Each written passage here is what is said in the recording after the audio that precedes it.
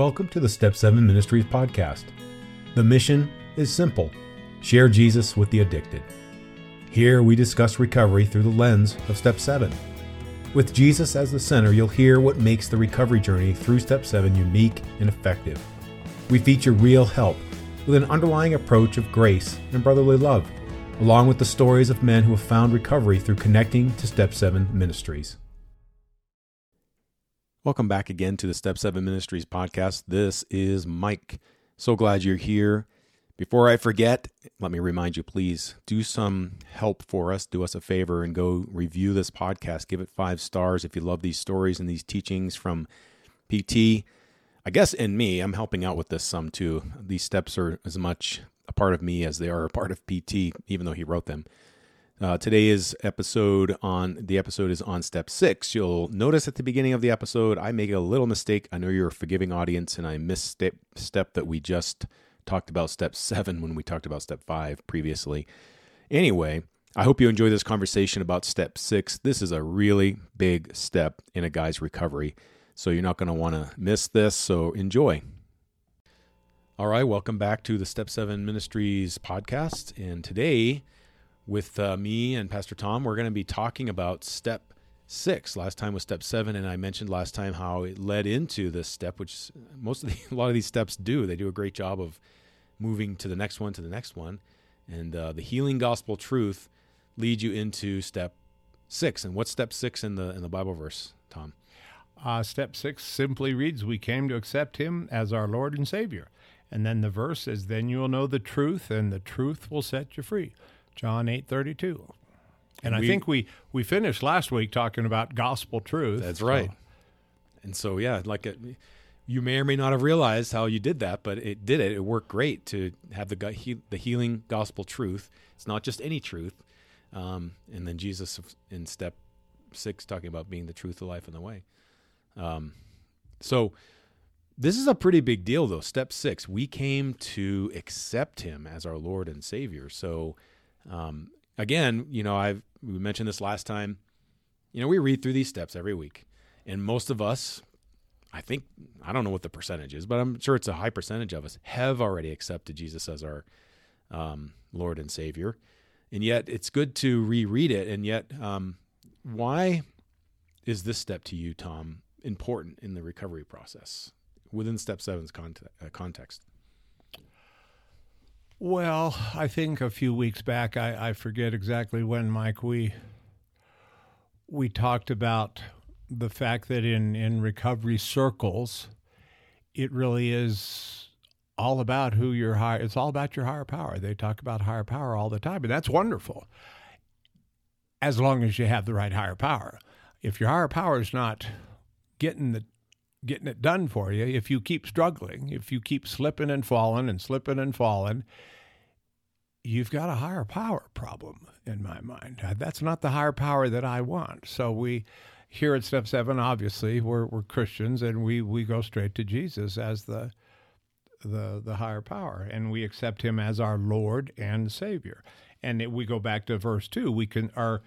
Verse 3, or Step 3, we considered accepting him as our higher power. It's real simple. It couldn't be any simpler. I think it's important to note, too, that we came to accept him as our Lord and Savior. A lot of times people like to just keep it real safe and simple. He's my Savior. He's also my Lord, which adds a whole nother level of accountability. He's my boss. Yeah. He's in charge. Well, I wanted to actually talk about that in sort of sequence. Jesus as a power, as Lord and Savior. Right.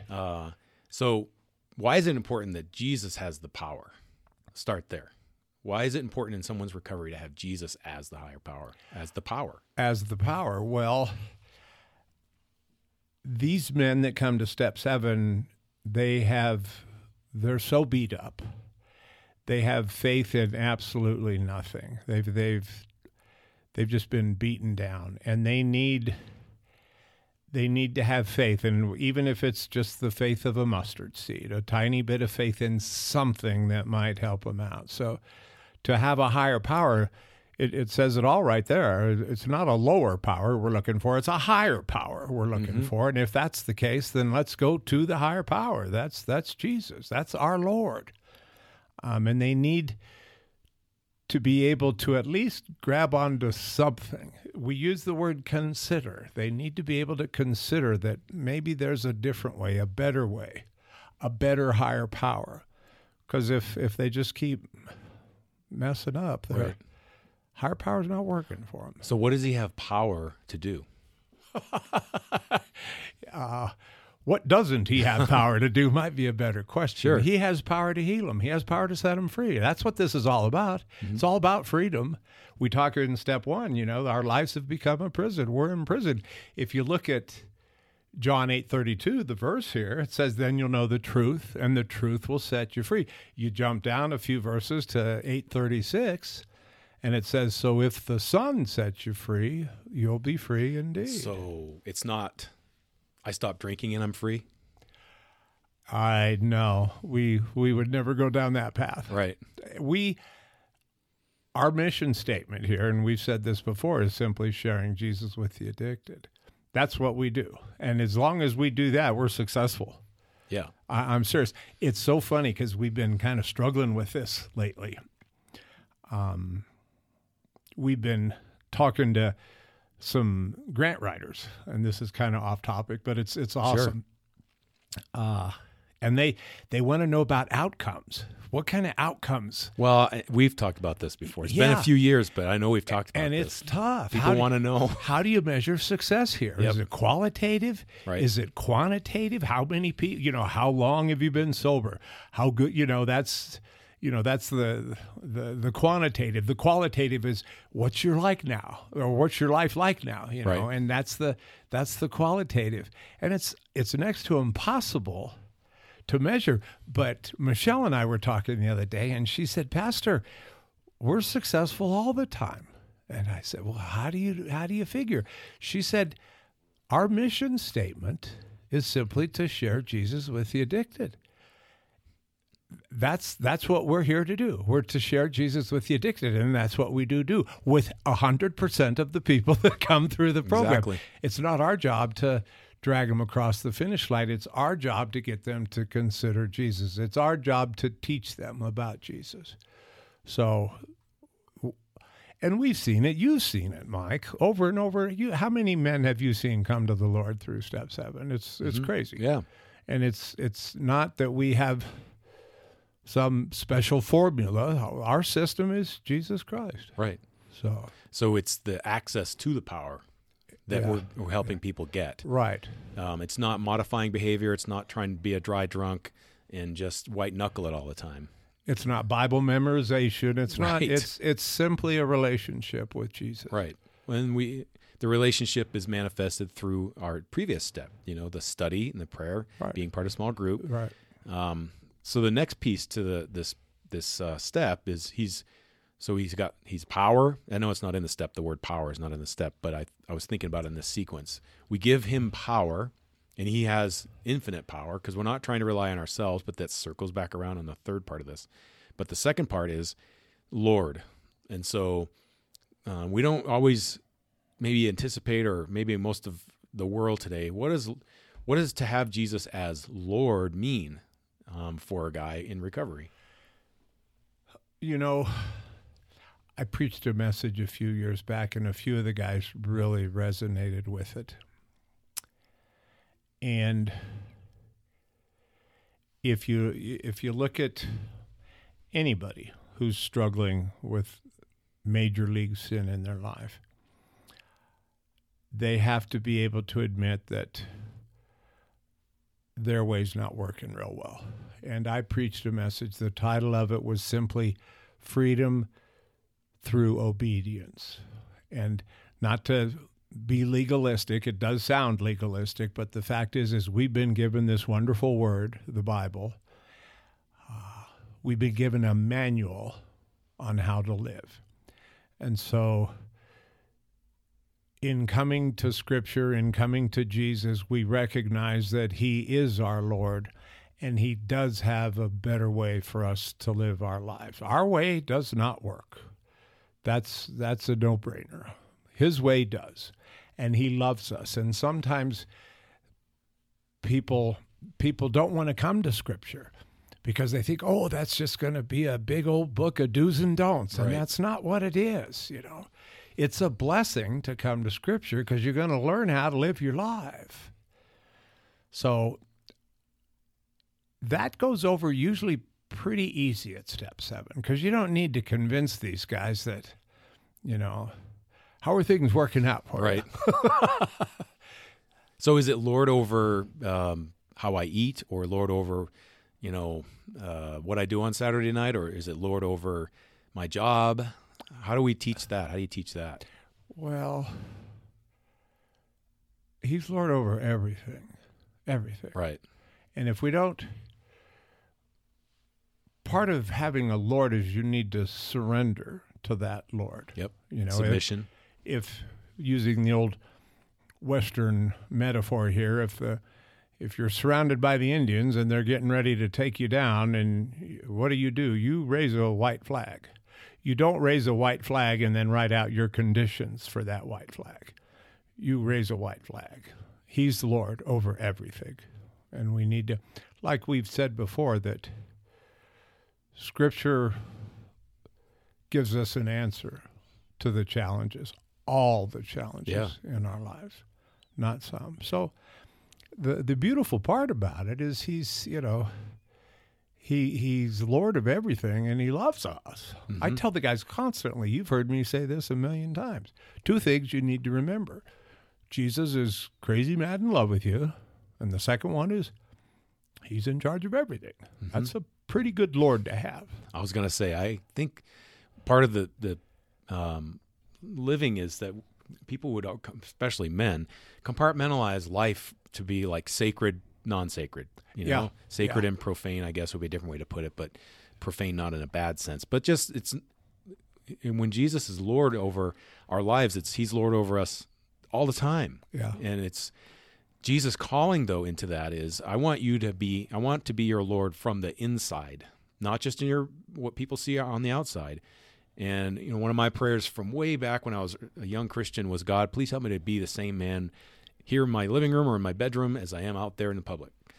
And I think that's what it's kind of getting at in terms of, Jesus, I want you to be Lord here now, and I want you to be Lord out there in the time to come. Right. So I think that's what you're getting at. It's, like I said, we read these steps and we say, Lord and Savior, and then we don't really slow down to know what that means. Yeah. And so he's a very good Lord to have. He's a very good, master to have. Because Jesus says it clearly, the slave is not above the master. Paul himself says, I'm a slave to Christ. Right. And I think if we were to ask Paul and any of Christ's followers who are sincere, and I'd ask you, it's a pleasure to serve Jesus. Oh, my word. Are you kidding me? Yeah. It's amazing things happen when we say, Jesus, I'm going to leave this up to you. Yeah. And you're going to take care of me. It's beautiful. It's freeing. That's what it is. It's freeing. Yeah. You know, I'm just going to give it to you, Lord. Yeah. And I'm going to pray. And I'm going to ask for guidance and direction. And you're going to show me that. And you're my boss. What a great boss to have. I know. Gosh. He's not the mean dictator type boss. But that's part of the witness that we bring as well, is that this life of recovery is not just a life of I can't do this or I'm not allowed to fill in the blank. It's a life of true freedom, and I think that's best demonstrated in how Step 7 does community so well. It does do community very well.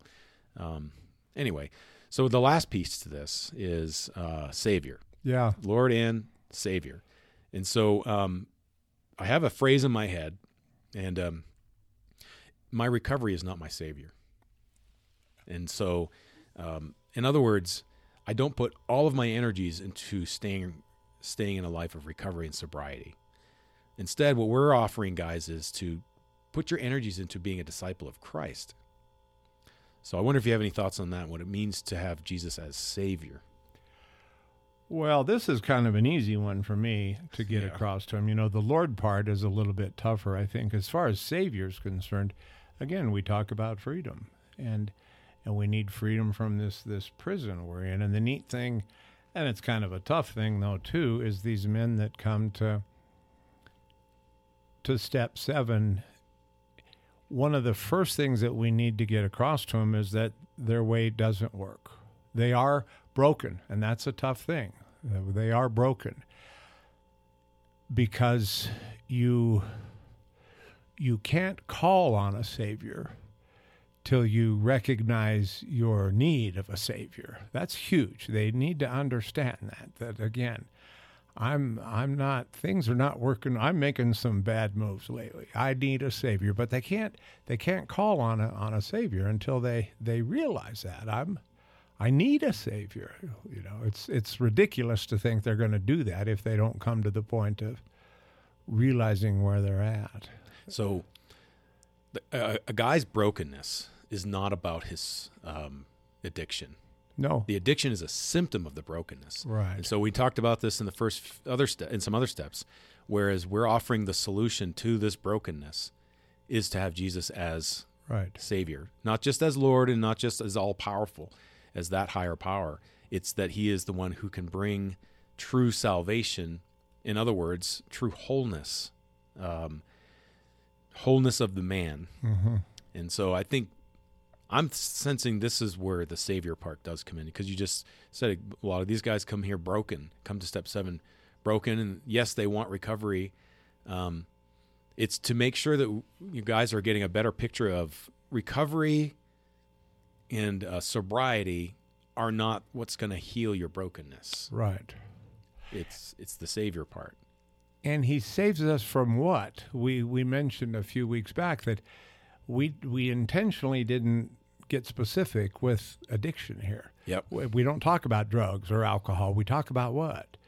We talk about sin. Yeah. You know, we considered the fact that it might be this sin in my life. And that's what I love about these steps. They work for everything that's keeping you down, that's keeping you in prison. And that's, this world has just gotten, and here we go again, if you look at the 12-step programs, they have a 12-step program for everything you can think of. There's a book out there simply called The Diseasing of America, you know, and then I'm sick.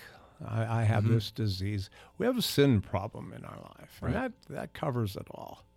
Yep. Jesus doesn't look down more on the alcoholic than he does the drug addict. I mean, it's all just a sin problem we have. And he saves us from that. And he's the solution to that problem. Yeah, what a screaming deal we get in Jesus. Yeah. I think you're onto something with having Jesus be the center of recovery.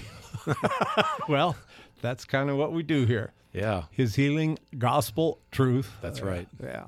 So well, this is step 6, and now we'll finish next time with the last step, which I'm also very excited about. And so thank you again for your insights on this. Do you have anything else, any more you'd like to share on step 6? I think I'm good, buddy. All righty. Thanks again. Glad to have you. Thanks for listening to the Step 7 Ministries podcast. If this story spoke to you and you'd like to help support this ministry, just go to step7.org and click on support. If you or someone you love is in need of recovery from addiction and are willing to consider Jesus as your higher power, we also invite you to give us a call to see if Step 7 Ministries is right for you. Located in Parker, Colorado, Step 7 Ministries is a small group-based ministry where men share their lives while finding true life application right out of the Bible. There are sober living homes and a weekly worship service, along with many opportunities to grow, learn, and serve together. Just go to step7.org and click on the process button to learn more.